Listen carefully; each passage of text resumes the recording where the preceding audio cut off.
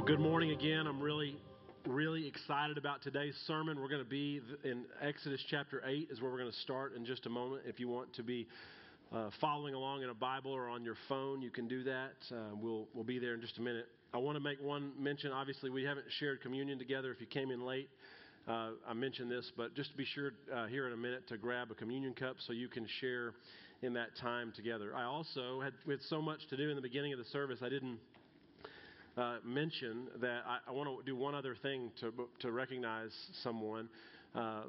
Tommy and Susan Goodman are sitting right over here. You want to recognize? Show us where you're sitting over there. They're right there, okay?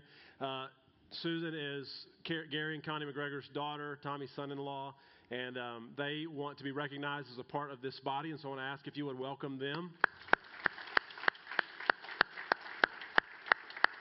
They've been around for a while and have mentioned to me a couple of times, hey, we want to place membership, and so we welcome you guys. They're a great couple, and I hope you'll take an opportunity to get to know them this morning. I want to start with a prayer as we prepare to look in this series that we're in.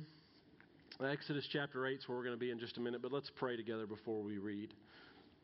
Father, we thank you for your love. We thank you for Christ and Him coming to be with us, to give His life for us, to lead us out of Egypt. And we pray this morning, God, as we open your word, that you'll open our hearts, that you'll give us eyes to see and ears to hear all that you want us to see and hear. God, today we recognize and we welcome Tommy and Susan. We're thankful for their desire to be a part of this body. And we pray your blessing upon them in every way. We look forward to the ways that you'll use their talents and gifts to serve here with this church family. We also want to recognize, God, as we begin a new school year. We know some of our students have already started. Some of our teachers have already started this last week. And the rest of us are starting this week. And we pray, we still want to acknowledge, even though we're going to do this in a bigger way with Back to School Sunday next week, we want to acknowledge, God, that we need your help and guidance. We want to ask for your protection over our students, our teachers, all the staff, all the people who make school happen every year. We pray especially for this upcoming year and whatever joys and potential challenges that may be down the road. We pray that you will give us guidance and wisdom and strength. We pray for the leaders of our districts as they make decisions, maybe hard decisions at times. We thank you for your love and faithfulness to us, and we pray this morning in Jesus' name, amen. So we are in week 3 of this series that we are calling Finding Jesus in Exodus. And the idea behind this study is to sort of place ourselves in the Exodus story, which is, I believe, one of, if not maybe the most important Old Testament stories that there is. There's so much happening in the story of the Exodus. And we want to place ourselves there because, as we're finding out in this study, it's our story too. The story of the Exodus is as much about God saving us as it is God saving Israel. It's about a story about God's people learning to trust God and what God is doing in them and through them, instead of trusting in the nation that they are living in their case, Egypt, and the rulers of that nation. And it's a story where we find, I believe, Jesus lurking around every corner. And so usually, as most of you know, I pick a passage and we sort of stay in that passage. Today, due to the nature of the way this story is told, I'm going to be bouncing around a little bit. All the verses that we're going to read will be up here on the screen. We're going to begin in Exodus chapter 8. This is what it reads. It says, "Then the Lord said to Moses, 'Go to Pharaoh and say to him, this is what the Lord says. Let my people go so that they may worship me.'"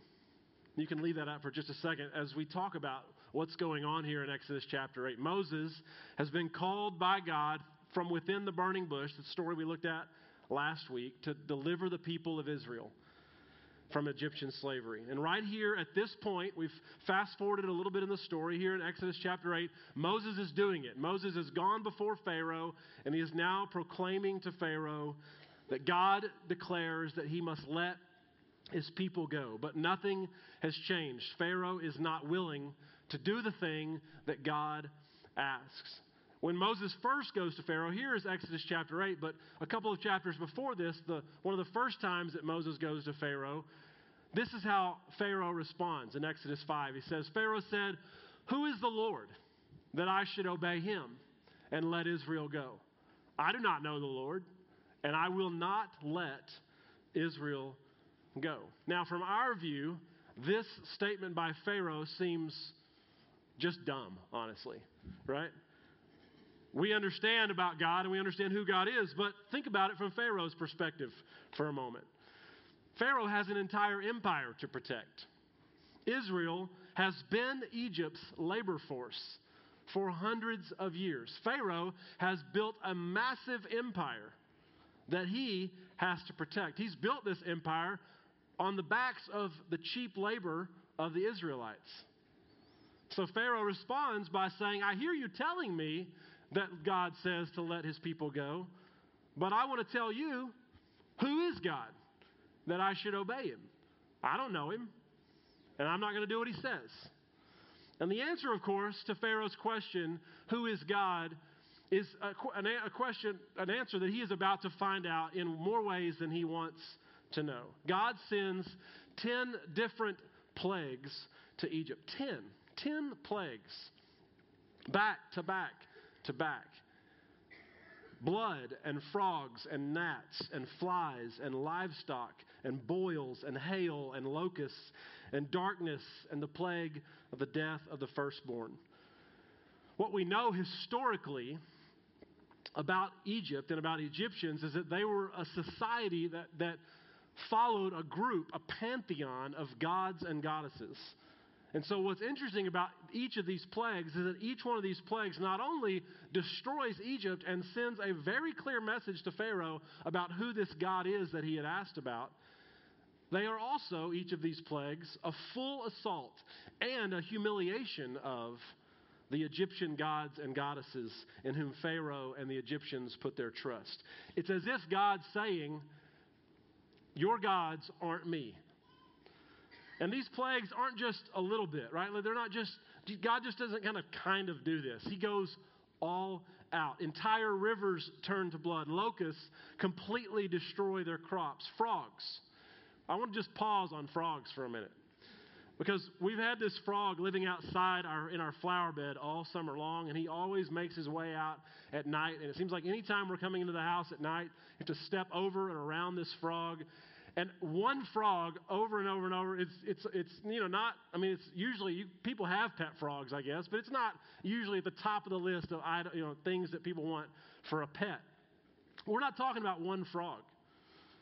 We're talking about frogs everywhere. I just want to read a little glimpse of what this plague would have been like, and it's like this for all of them. This is what Exodus chapter 8, verse 3 says that about this story. Moses said this to Pharaoh: "The Nile River will teem with frogs. They will come up into your palace and in your bedroom and onto your bed, into the houses of your officials and on your people, and into your ovens and your kneading troughs."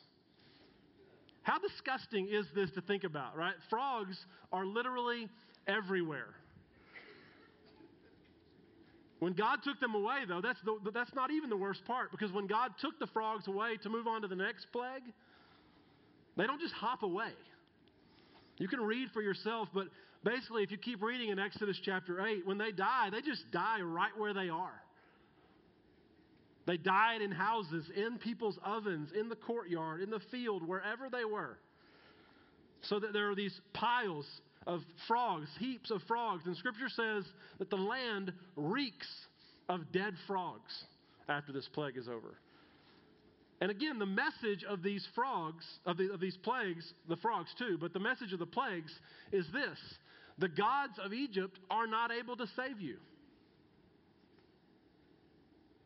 The gods of Egypt are not able to save you. The idols of Egypt cannot rescue you. Let those who have ears to hear, hear. So the plagues begin to come.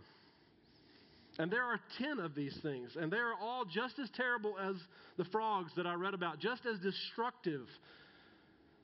All intended to send this very clear message that God is mighty to save, but Egypt and Pharaoh's gods are not. And it all came about. These moments came about because God heard his people and came to their rescue.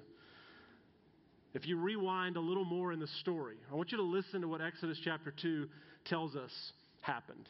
It says the Israelites groaned in their slavery, and they cried out. And their cry for help, and in their cry for help, it went up to God because of their slavery. I guess I messed that up. The Israelites go ahead and go back. I'm going to reread that. The Israelites groaned in their slavery and cried out, and their cry for help because of their slavery went up to God. There you go. God heard their groaning and remembered his covenant with Abraham, Isaac, and Jacob. So God looked on the Israelites and was concerned about them. I want you to think about this. Pharaoh had made the Israelites' lives bitter. They were being exploited. They were being used. They were being taken advantage of. Their lives were hard, and they cry out. And I want you to notice about this verse in Exodus chapter 2. If you're familiar with this story, you probably hear that, and you think, well, they cried out to God. But notice in the story, they don't cry out to God. We're not actually told who they cry out to. I think that you could make a pretty good argument that they're probably just crying out to Pharaoh, and I'm going to give you some reasons why I think that. First of all is because in their view, in their way of viewing things, Pharaoh is in charge. They are slaves. And Pharaoh is in charge, and they are miserable. Usually, when you are subject to someone else and you're miserable, the person you cry out to is the person who you think can change that situation. Right? After all, he's the king of Egypt. They are the lowest class, and this is the way that people think.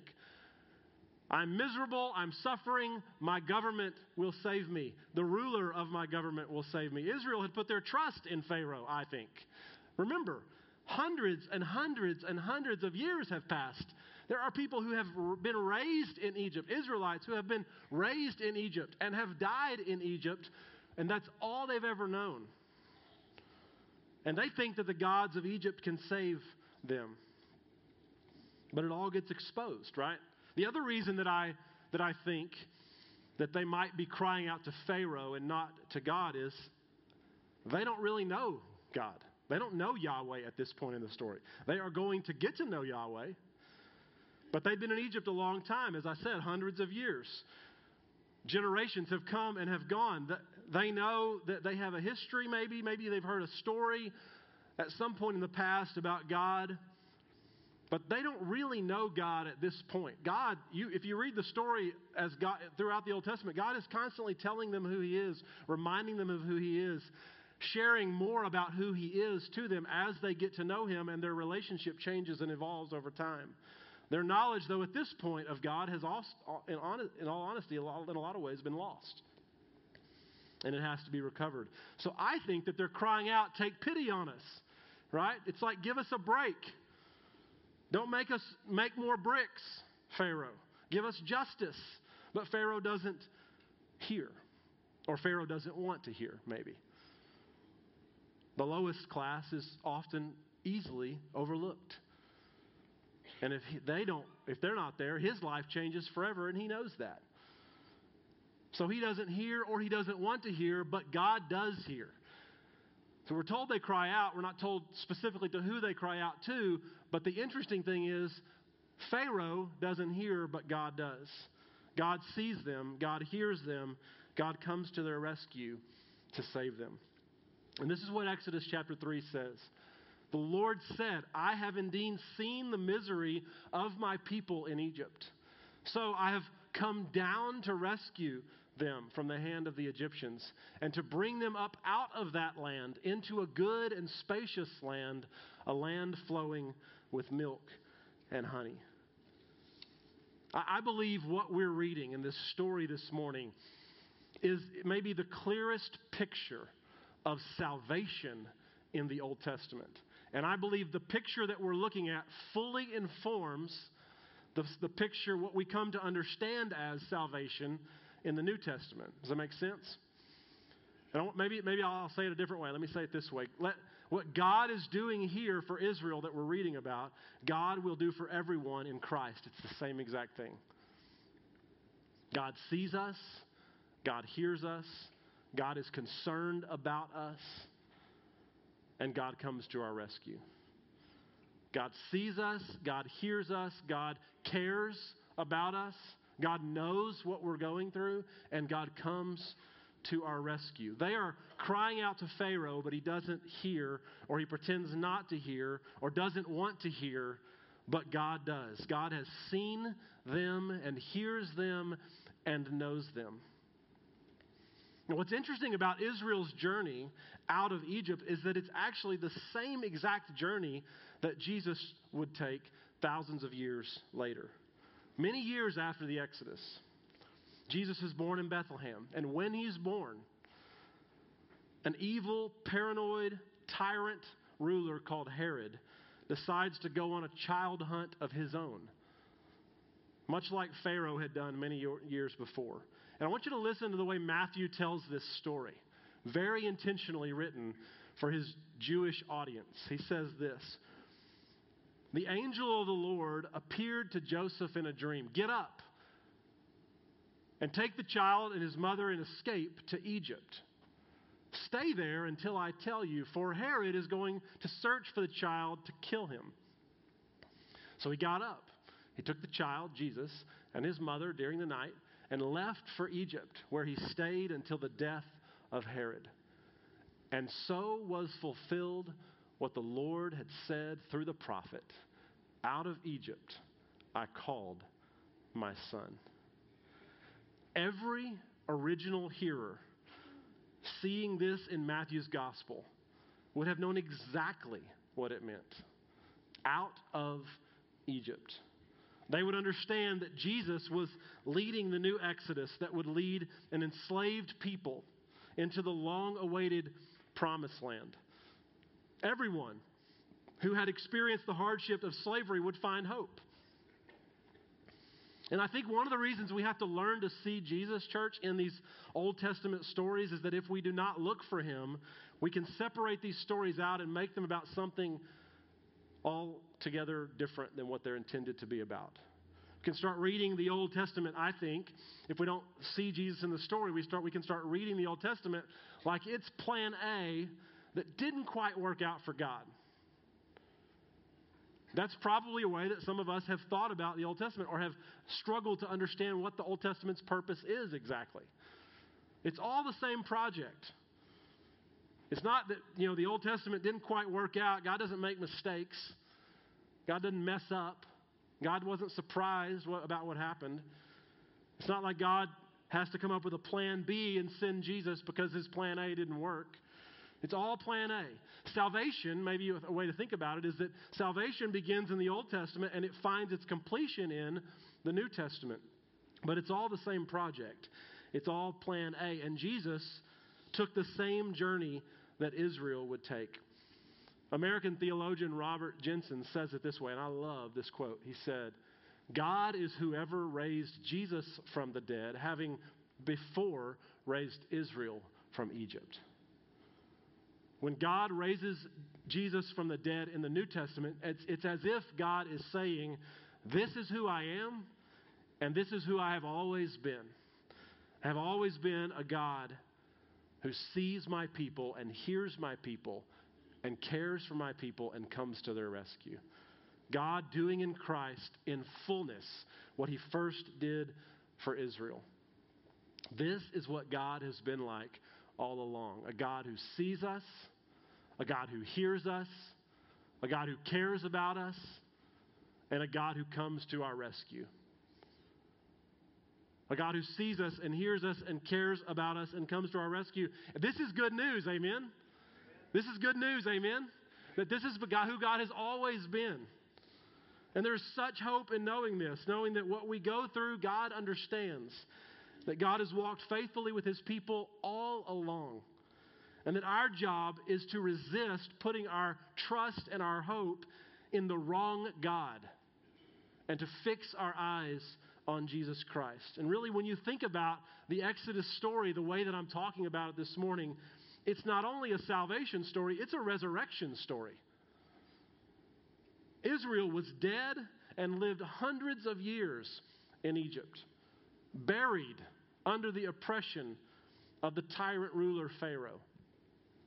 And God brought them back to life, gave them a new name, and reminded them of their place as sons and daughters of the Most High God, because God sees his people, God hears his people, God cares about his people, and God comes to the rescue of his people.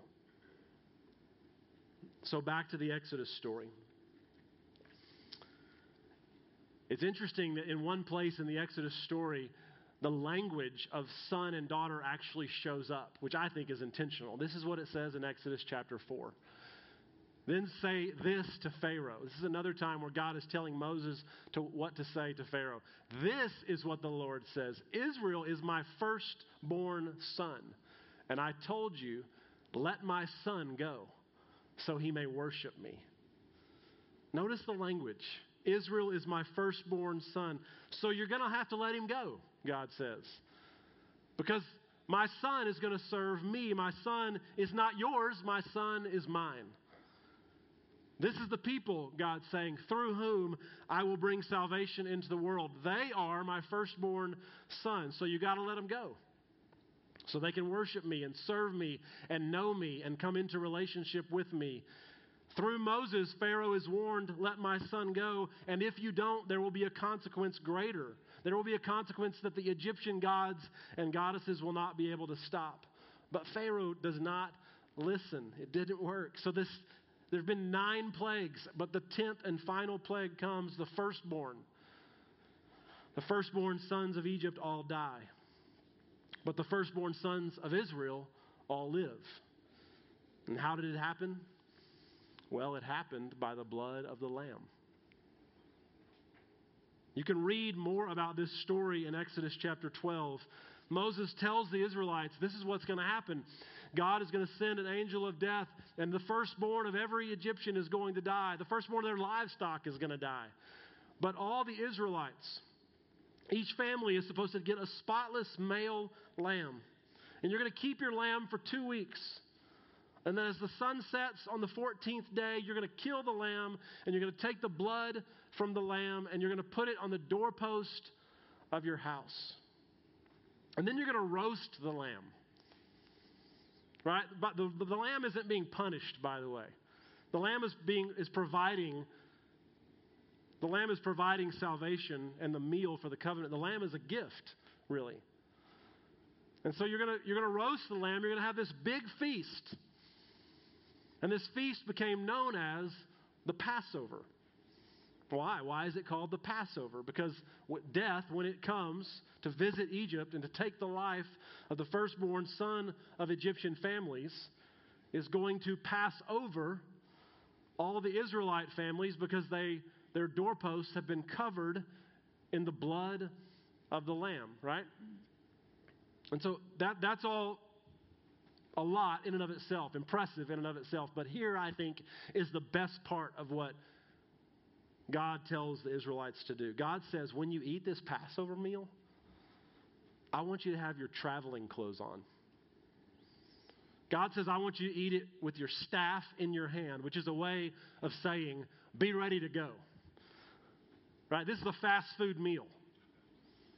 Be ready for a hike. Because this will be your last meal in Egypt. After you eat this meal, you'll be getting out of town. And I want you to eat this meal with such anticipation, God says, that I don't even want you to wait for the bread to rise. I want you to use unleavened bread, because you're not going to have time for the bread to rise. Bread without yeast. We're in that big a hurry to get out of here after this meal is over. And I think at first the Passover, if you're familiar with this story and have heard it before, it strikes us maybe as inhumane, maybe even a bit savage. But I believe it is the key to understanding how to think about salvation and our exit from slavery. All of us, in one way or another, are moving out of Egypt and into freedom. All of us, in one way or another, are moving out of Egypt and into freedom. Israel was powerless to do anything on their own to get themselves out of this great obstacle, Egypt. They could not save themselves. It would take blood, but it would not be their blood. It would be the blood of a lamb. And that's why God told Israel to remember the Exodus at Passover every year, because he didn't want them to forget. Right? The Passover meal was a way of remembering the pain of slavery, hundreds of years of slavery, and the graciousness of God's salvation. And this, church, is your story. And this is my story. That God sees us and hears us and cares for us and has come to our rescue. And so this morning, we're going to share this communion meal together. The Lord's Supper, the bread and the cup. It looks a little different in 2021 than it did back in the day. But this is a meal that Jesus started. If you read in the New Testament, when Jesus instituted the Lord's Supper, what we call the Lord's Supper, he's eating it, sharing it within the context of the larger Passover meal that he's eating with his disciples. I want you to think about what we're going to do from today on as the new Passover meal. That's really what it is. It's not only remembering what Jesus has done for us, it is also connecting our story to our family's story, which is the Exodus story. That God sees us and hears us and cares for us and has come to our rescue. This is a meal that we share to remember that story. That we were once slaves in Egypt ourselves. And we were saved by a God that came to rescue us from our bondage. This is a meal that reminds us that this is what God has always been like. Doing for the world what he first did for Israel. You have your traveling clothes on because we are not going to be in Egypt much longer. Our biggest problems are not too big for God. That's what this story reminds us about. Where is Jesus in the Exodus story? Jesus is everywhere in the Exodus story. Jesus is the God who sees us, who hears us, who knows us, who cares for us, and who has come to us to rescue and redeem us. Jesus is the Lamb that came as a gift to offer his blood that would cover over our lives and allow death to pass over us. That's what we believe, that as followers of Jesus Christ, death is not our end because death has passed over us too because the blood of Christ has covered us. Jesus is the one who leads us out of our Egypts, which we talked about last week, away from bondage and slavery to sin. This is our story. And I realize I've rushed to the end quickly where Jesus sort of becomes the victor, right? And I realize as I think about that some of you may still be thinking about the fact that you're in Egypt. We're rushing to the meal, which is going to be the application of this sermon. But some of you still feel like that you're in bondage. Your life has been made bitter. You can't see your way out of Egypt because you're still feeling oppressed by whatever Pharaoh it is that's in your life. And I want to ask you to do something this morning as you think about your life.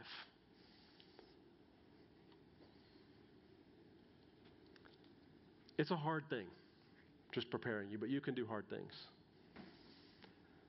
And I'm going to go first.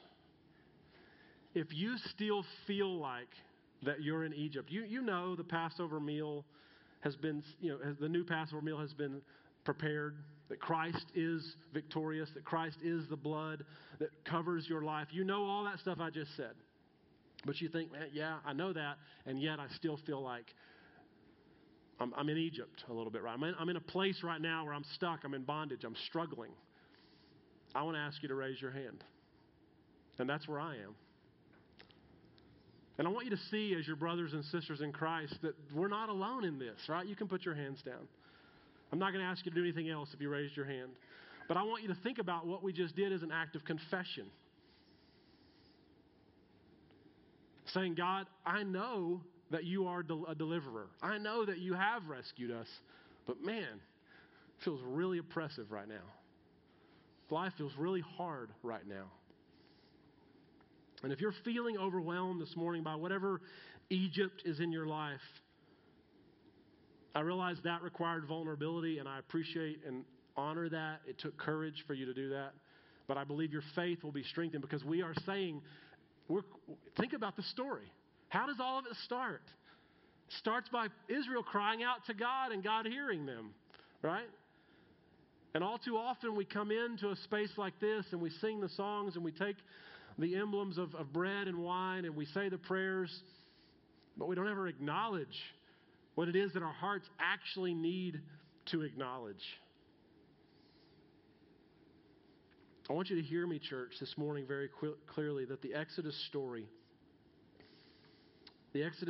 tells us that when God heard the cries of the people when they called out to him in their groaning, the whole salvation process started because God heard his people, because God hears us and he sees us and he cares and he knows what you are going through, and God has come to rescue us.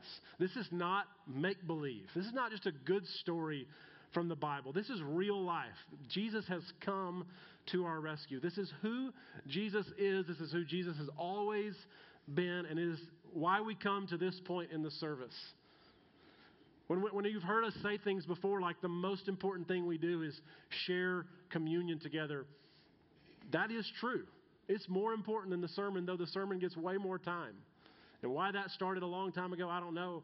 But it is important to teach. But really what we're going to do is as important as anything else we do when we're together, because it helps us remember our story, to remember the way that God has always loved humanity.